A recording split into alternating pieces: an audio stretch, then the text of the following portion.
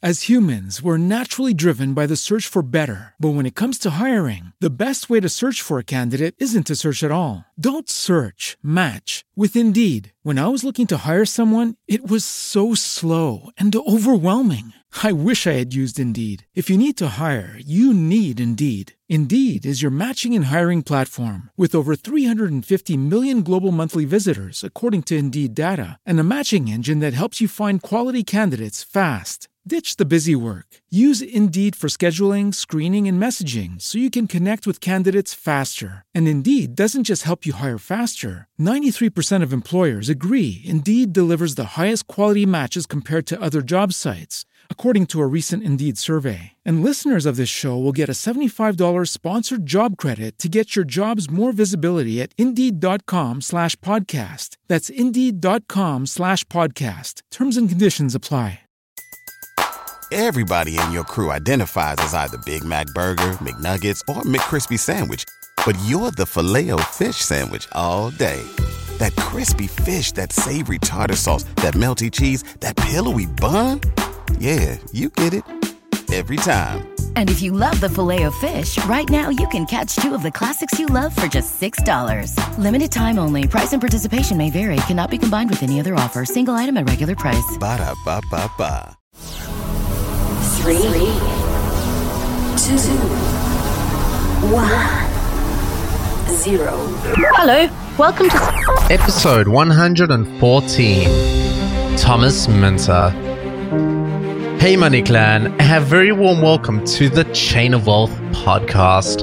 I'm your host, Dennis O'Brien. And I'm Katie Welsh. So Katie, today we're chatting with Thomas, and I had such a fun time getting to know him and chat with him, and I also ran into him at FinCon on the first night. No way, really? Yes, such a cool dude, super down to earth. We had such a great time, and our conversation's really great in this podcast as well. We chat all about living in an expensive city. Oh, that struggle is intense. Kate, I think it's also a struggle that a lot of people can relate to. You know, a lot of people are living in these expensive cities, and it's tough.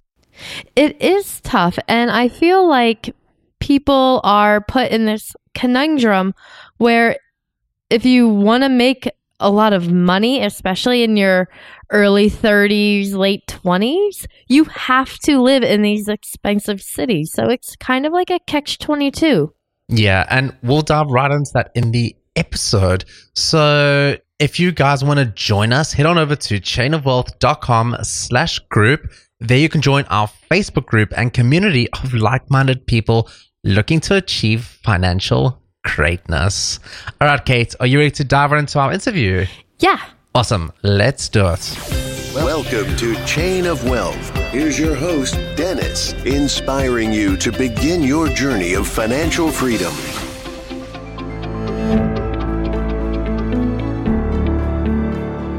Thomas Minter is a 33-year-old millennial, DINK, which is double income, no kids, living in an expensive city.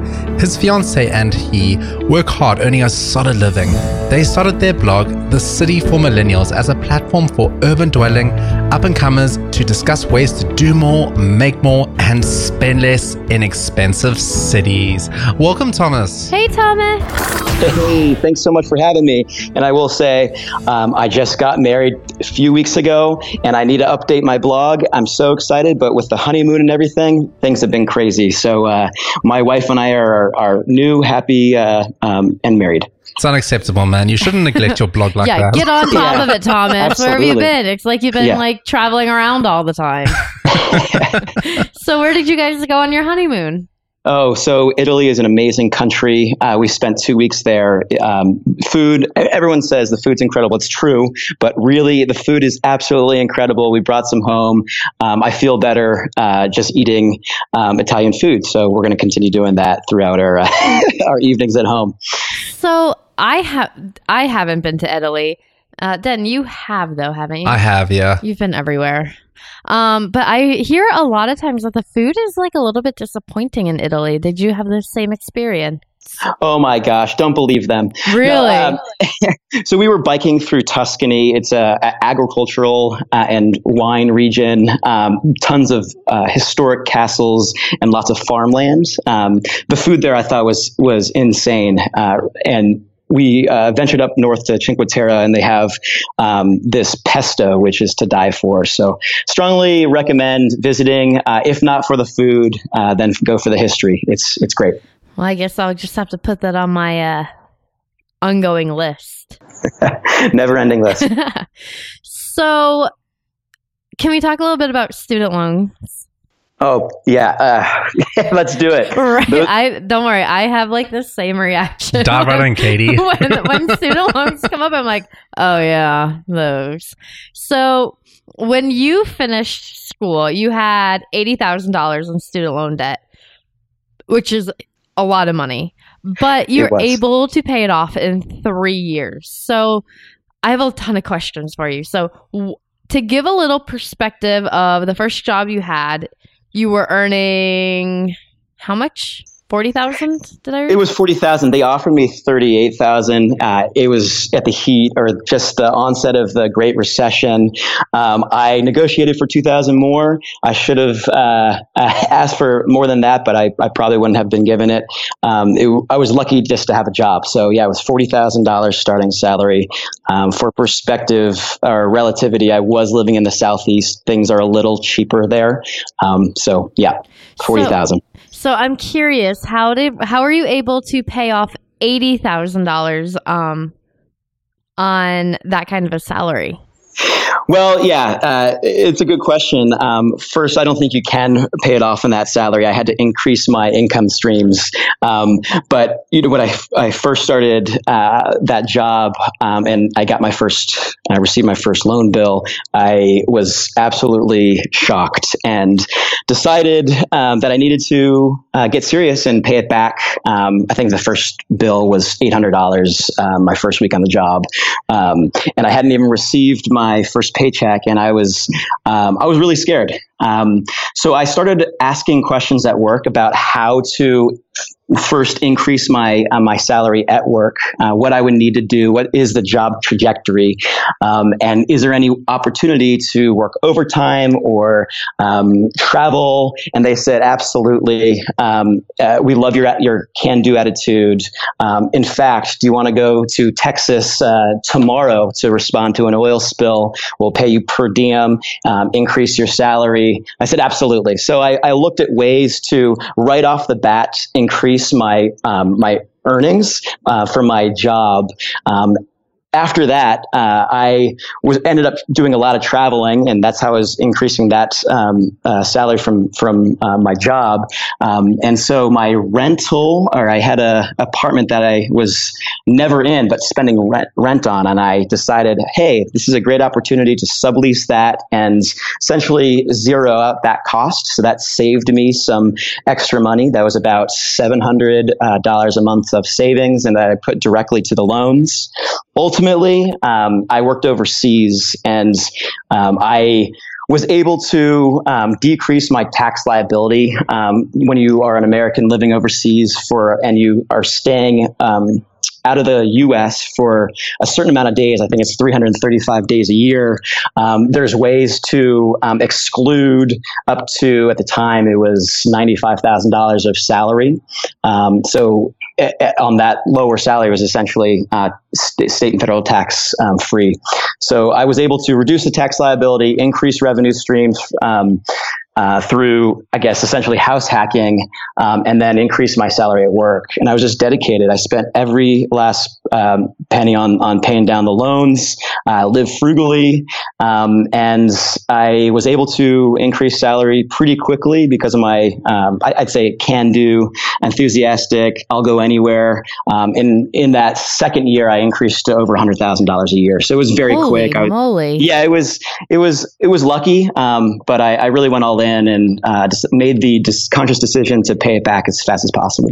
So real quick, I have one question and then one compliment. What field are you in? So by training, I went to grad school in North Carolina for environmental management with a coastal ecosystem background. So ways to protect the coastline and ensure its sustainability.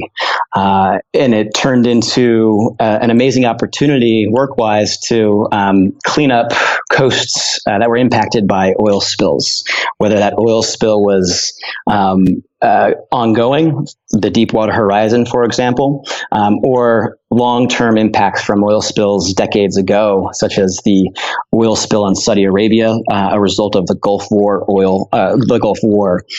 So I was over in Saudi for 3 years. Wow, that's really interesting and very rewarding job, I would imagine. It was, 2 weeks after I went to Texas, I was sent there the first week on my job. They asked me to go down to Haiti after the earthquake. That was a really rewarding experience working for a USAID program, which really connected me to the people and protecting society and the environments. We're all one ecosystem. I really believe that, and it was some of the most rewarding times in my career. Yeah. So a quick caveat then, because now I'm really interested. There was that huge oil spill in the Gulf of Mexico. And I know this because I'm from Tampa and it was affecting all of our beaches. It was a nightmare. Did you do any work on that one? I did. I was stationed initially in Louisiana, and then just outside of New Orleans, and I went to New Orleans, and then I was in Mobile, Alabama, and then ultimately in Gulfport, Mississippi. And I spent across 2 years walking shorelines in boats, trudging through marshes, identifying the impacts of the oil and developing ways to remove that oil in the least impactful way to the coast. So developing strategies to clean the oil quickly, effectively, without impact to birds and turtles and other animals part of the ecosystem. That is so cool. I immediately just feel like you should probably use Dawn dish soap all the time. Right. Because they have that commercial where they clean the duck. They do. That's such a good marketing for them. Right? Well, and then my compliment is that it must have really taken a lot of willpower to be in all those foreign countries and not spend any of your money and stay dedicated to paying off your loan. That, I think, is to a whole new level of dedication. So good job for you. Well, it was sort of right in my face, getting these bills each month. And I wish, so I paid that off, and I wish that I really focused afterwards, because I decided, oh, hey, I paid off my loans. Now I'm going to party and spend my money. And what I should have done in retrospect is opened up I've already had my 401k maxed out, but afterwards set up a after-tax account and really started investing. I didn't do that early enough. So shame on me. But yeah, I was dedicated on the loans. But you also have to live life a little bit as well. It's impossible to always go 110% like all the time. Like you still have to like appreciate life and like live life a little bit. So I completely understand that. Absolutely. It's about the journey. Sometimes I forget that. It really is. So I'm sure with your blog, you see a ton of people or specifically millennials that spend a lot of money. And I say spend, and I think I could say waste even. So what would you say that is one of the ways that millennials can come back? And what would you say is one of the biggest things that you see people wasting their money on? Sure. So the biggest expense for most people and millennials in particular is housing. So if you're living in an expensive city, you're maybe making more at work, but you're spending likely a lot more on your housing. And some people, especially, I live in the Bay Area, so there's a lot of people who work in tech right out of school. They're making fairly decent salaries, and they think that it's an appropriate thing to spend 50-60% of their income on a really nice 1-bedroom, 2-bedroom on Russian Hill overlooking the water in San Francisco. That's great. Sure, maybe you could afford it, but you're not going to get ahead financially. So I do consider that a waste of money. And ways to avoid that is, living like you were a college student for a couple of more years while you're saving your money, investing in your future.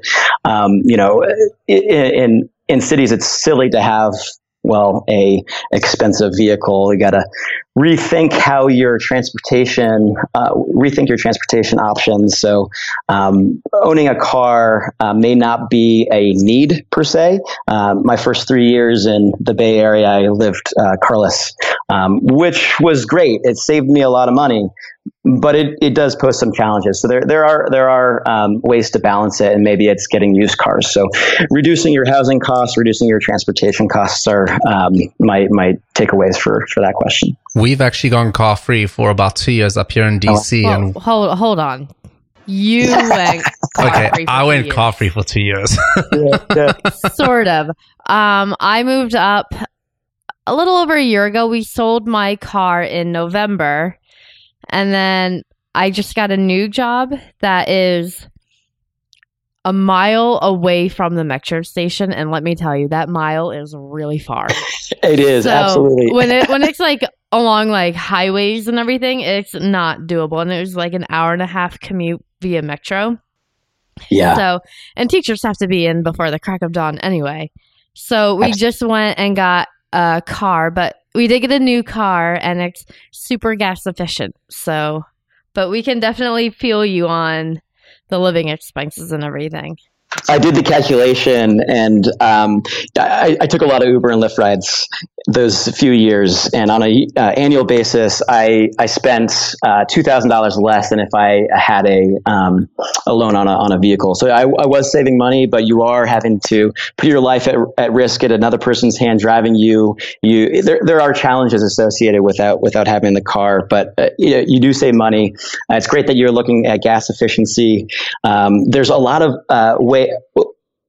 in the Bay Area, at least. I don't know if DC has these solutions to micro commutes.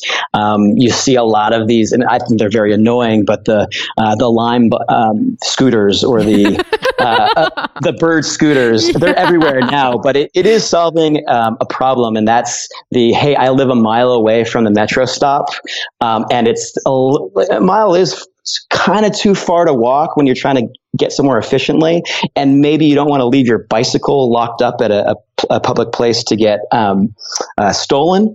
So these Lime scooters are solving a problem, I think, at least in the millennial generation, to get to public transit. Hopefully not removing public transit in their equation, but getting to it.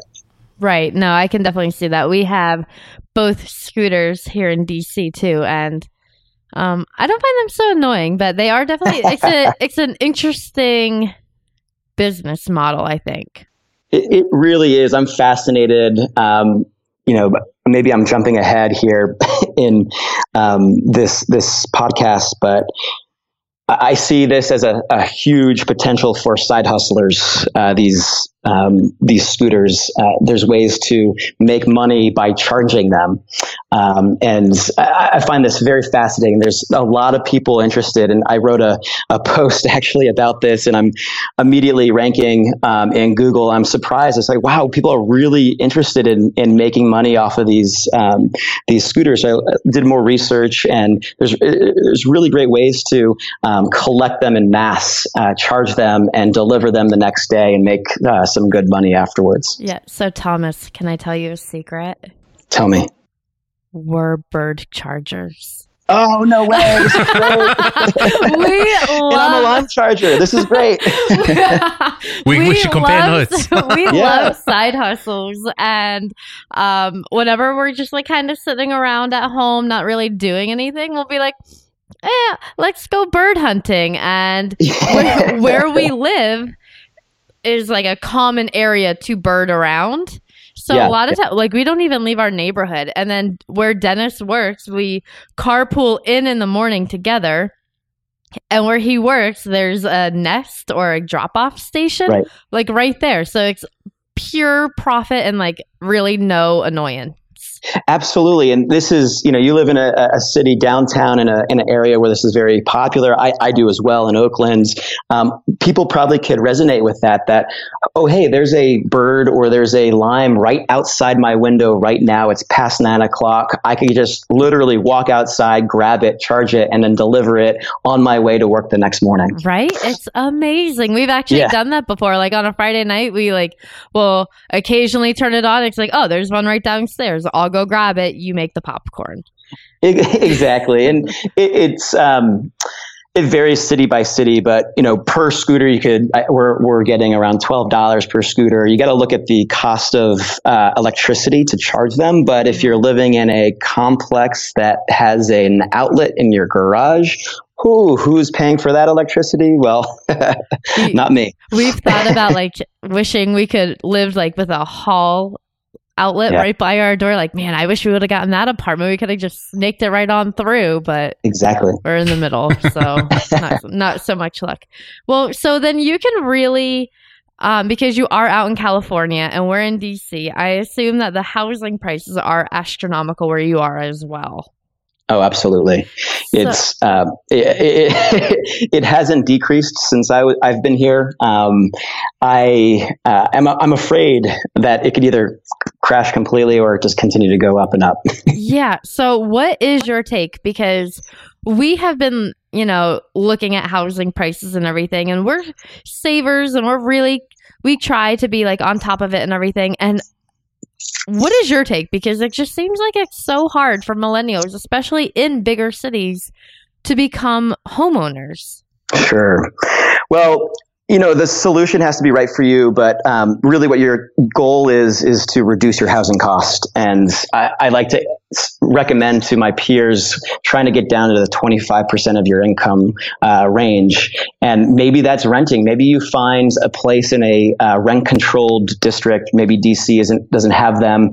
Parts of California do, where your rent isn't going to increase more than 1% a year. And some people can get really lucky and really decrease the amount that they're spending as renters. But you're not earning equity and you're not building for your future. Our parents and our parents' parents had an opportunity from an early age to enter the housing market, and they've really been able to build their net worth based on the equity they earn, and they're building through increasing housing prices. So your question is really the question for millennials: how do we also enter into this real estate market? Well, you're going to have some money up front to spend. And, I do own a condo in Oakland. I had a property in South Carolina. I recently sold it to help pay for the wedding, but also to leverage a down payment here for another duplex. I'm trying to house hack here in Oakland. That's buying the duplex, moving into one of the units, and renting out the other one to help out with the mortgage. So you're going to need some capital. It has to really work well for you. So sometimes you get a loan at a 5% down payment, and that's really lucky. That would be ideal. So if you're going in for a one bedroom in the Bay Area, average is probably $400,000 to $500,000. You really don't need to have too much. If you're at 5 to 10%, that's really manageable for a millennial who has some savings. But it's the monthly payments afterwards. It's the private mortgage insurance. You have to do the calculations. Can you move in with your significant other? Rachel and I, because we're married and living together here, the mortgage, we're at 30% of our combined income. That's our housing costs. And I'm trying to figure out ways to reduce it back down to 25%. But we own the condo. We have a mortgage. We're earning equity. So you have to do a lot of research, and you have to get a little lucky. Yeah, you really have to weigh up the pros and the cons as well, whether it's worth actually settling down. And also, I think we also live in an age where it's very easy to travel around, and of course, it's very easy to travel for work as well. So who knows? Absolutely. You may get transferred to another area. Do you really want to buy a house? And I think those are all sort of considerations that go into the big pots, so to speak. But you definitely got to figure out whether it's right for you and, crunch the numbers, see how much that PMI is going to be and determine whether it's worth it or not for you. I know we're like currently in a similar situation as well where we're renting and our rent is $2,000 a month. And, you kind of look at that and you're like, that's insane. I could be paying off. It is insane. I could be paying off like a $500,000 house just about on that. Yeah. So yeah, you really got to weigh it up. The comparison that I have is San Francisco currently at a 1-bedroom rent. It's $3,500 a month or so. Oh, that actually makes me feel better. When we moved up here, when I moved up here, I owned my home. It was a townhouse. And I want to say at the time, I thought it was an outrageous HOA.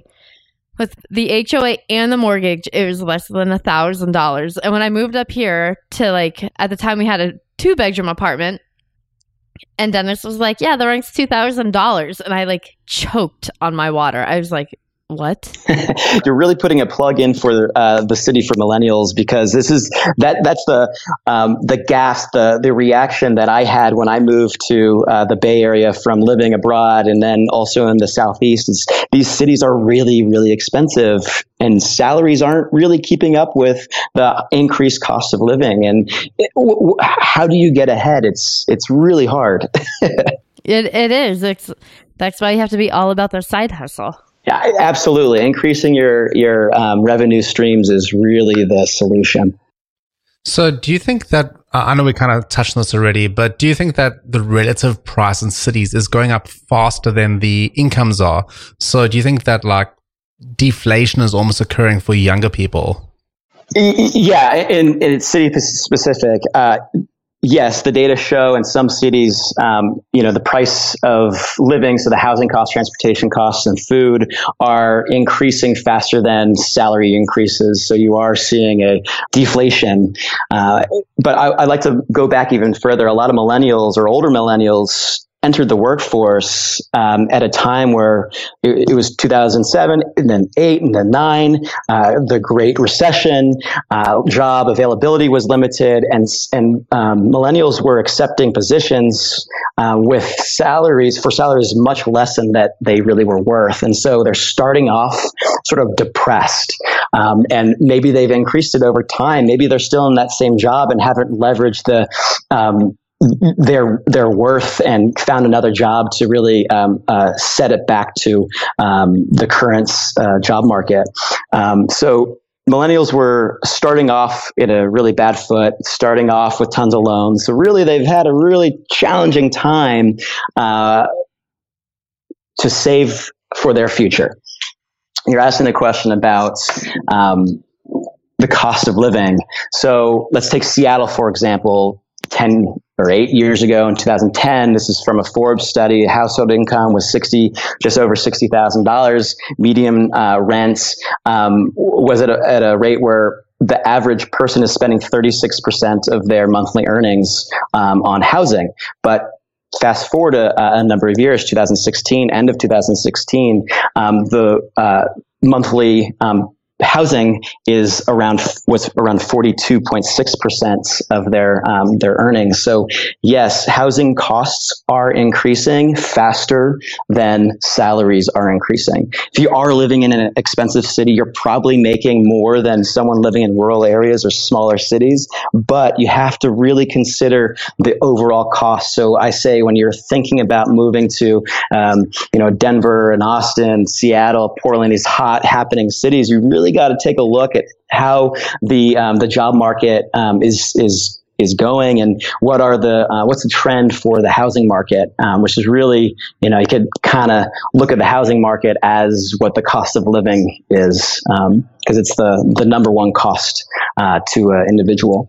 So when you're looking to move, take a look at the city costs, the housing costs, and if you get a job that is paying a lot more, say you're getting a 25% of your salary you're paying on housing, that's great. Move there. If you're getting around 50% of you're spending 50% of your income on rents, maybe think about another option. I'm actually going to throw another curveball in there as well. Consider right now that the national debt is at a sky high level and it just keeps getting worse. People get further and further into debt.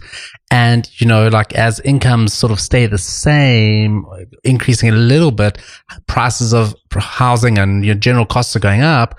We've also got this big debt that's amassing. It kind of makes you feel like we're headed towards another bubble or another recession. Definite turmoil. You're preaching to the choir here, man. It's the curse of the millennials, man. It's they have a ton of student loans. They're racking up even more debts, and the opportunities in the future are unknown. It is a challenge. So. Hence the blog. I started getting questions from peers. Hey, you paid off your student loans. How did you do this? Well, I said yes to opportunities at an early age. I took risks. I leveraged my enthusiasm in the workplace to increase my salary there. I job hopped. A great way to increase your salary is after a few years, find another employer that's willing to pay you 25% more. So there's a lot of ways to combat the challenges that we're faced with, but you may have to be creative and the reality may not look like you hoped. Definitely. Chainers, we're just going to take a quick break and then we'll dive right back into the Value Link round. If you're looking for a great way to consume books, head on over to chainofwealth.com/audible. There you can grab a free ebook so you can consume your books on the go. That's chainofwealth.com/audible. Okay, Thomas. So I think we're all a little bit curious about this now. What can you share a little bit of your saving or retirement plans that you're doing? Because you sound like you are really on top of it. Oh man, I wish. Well, thank you. First off, I do feel very lucky to have paid off my loans, to have purchased 2 homes, 2 properties. I am currently on the financial independence journey, and as we said earlier, it is about the journey, but it is a challenging journey. So we are trying to live in a way where we're saving 50% of our income, so we're spending 30% of our income on housing. We're trying to save 50%. When I say save, I mean we're maxing out our 401ks, $18,500 this year. That's invested at a diverse mix. We're looking at alternative ways to invest our money. I spoke about real estate. I have in the past had success with renting out, being a property owner and being a landlord. I am looking at ways to, purchase a duplex and have that second stream of income to cover the mortgage and the unit of the duplex. I really like these crowd-funded real estate companies these days. Fundrise, for example, I'm pretty heavily invested in.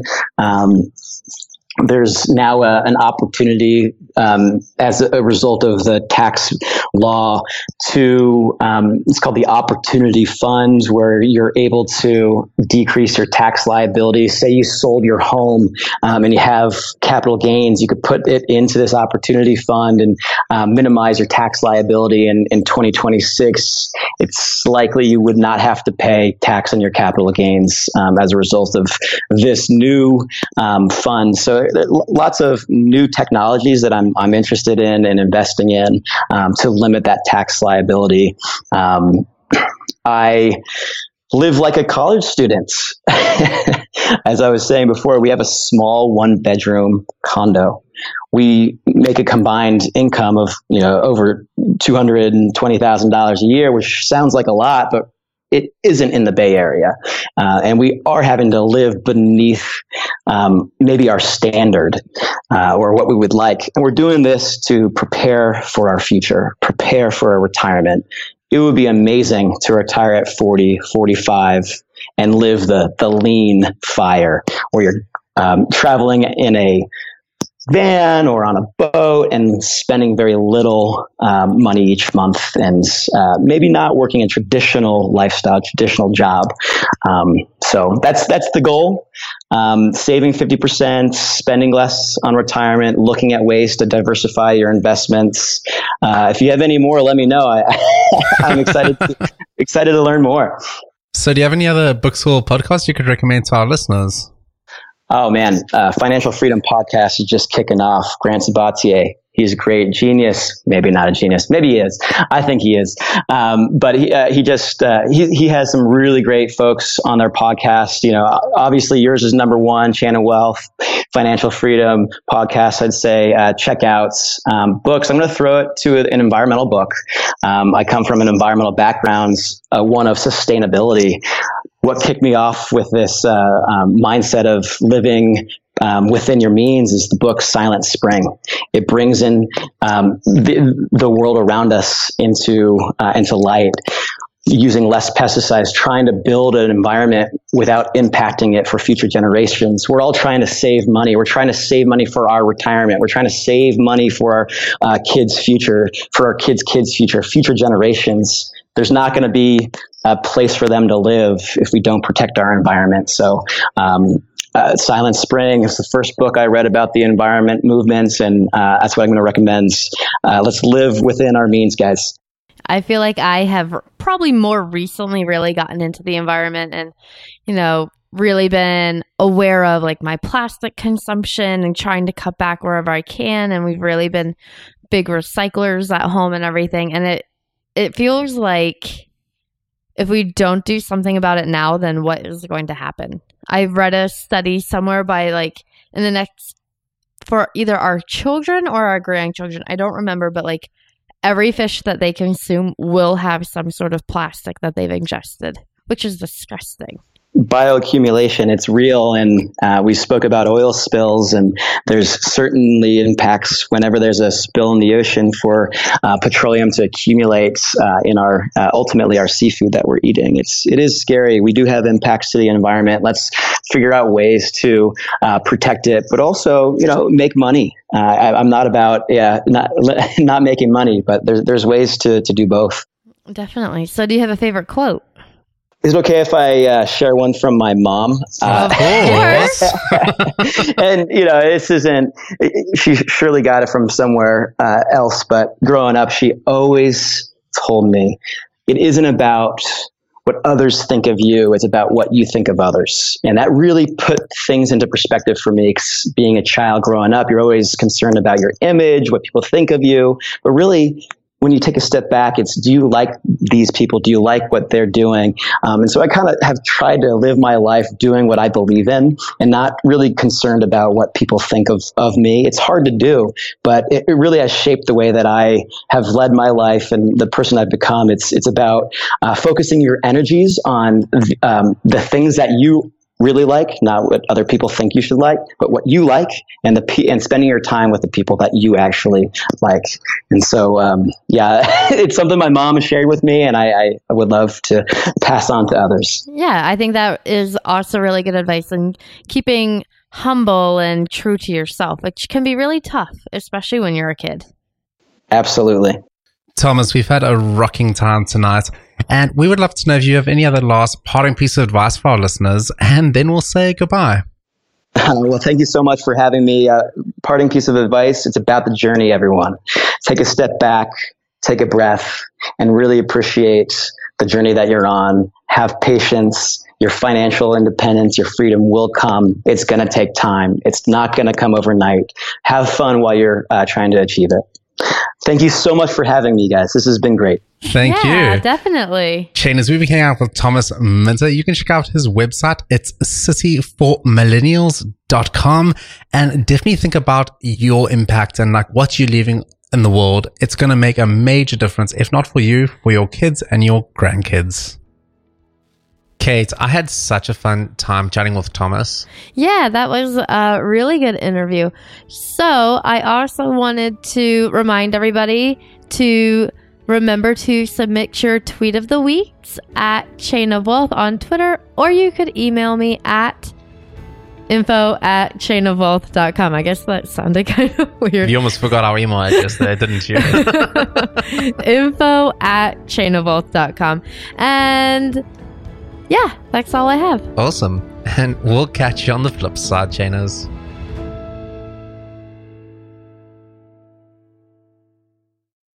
As humans, we're naturally driven by the search for better. But when it comes to hiring, the best way to search for a candidate isn't to search at all. Don't search, match with Indeed. When I was looking to hire someone, it was so slow and overwhelming. I wish I had used Indeed. If you need to hire, you need Indeed. Indeed is your matching and hiring platform with over 350 million global monthly visitors, according to Indeed data, and a matching engine that helps you find quality candidates fast. Ditch the busy work. Use Indeed for scheduling, screening, and messaging so you can connect with candidates faster. And Indeed doesn't just help you hire faster. 93% of employers agree Indeed delivers the highest quality matches compared to other job sites, according to a recent Indeed survey. And listeners of this show will get a $75 sponsored job credit to get your jobs more visibility at Indeed.com/podcast. That's Indeed.com/podcast. Terms and conditions apply.